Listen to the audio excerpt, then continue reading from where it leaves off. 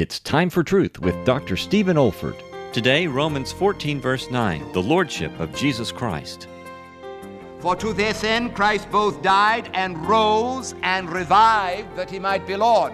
Literally, this reads, for to this end Christ both died and lived that he might be Lord. His living here is his entering in upon a new dimension of life. Having lived here upon earth, he now lives in the power of an endless life.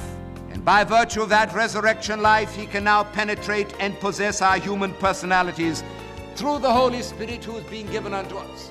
Until the Lord Jesus Christ rose from the dead, you remember he was constricted to certain areas. He couldn't be in two places at the same time in his humanity.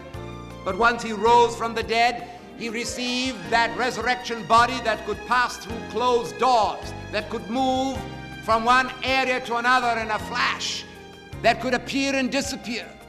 By that same resurrection life, he can communicate himself by the Holy Ghost to those who will own him as Lord.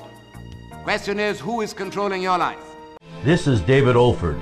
You have been listening to a message from God's Word delivered by my late father, Dr. Stephen F. Olford, who went to be with the Lord in the year 2004. If you wish to learn about our online resources or learning events at the Institute for Biblical Preaching, our web address is olford.org. That's olford.org. You also may want to benefit from our online video training on expository preaching, which can also be found on our website. Thank you so much for listening.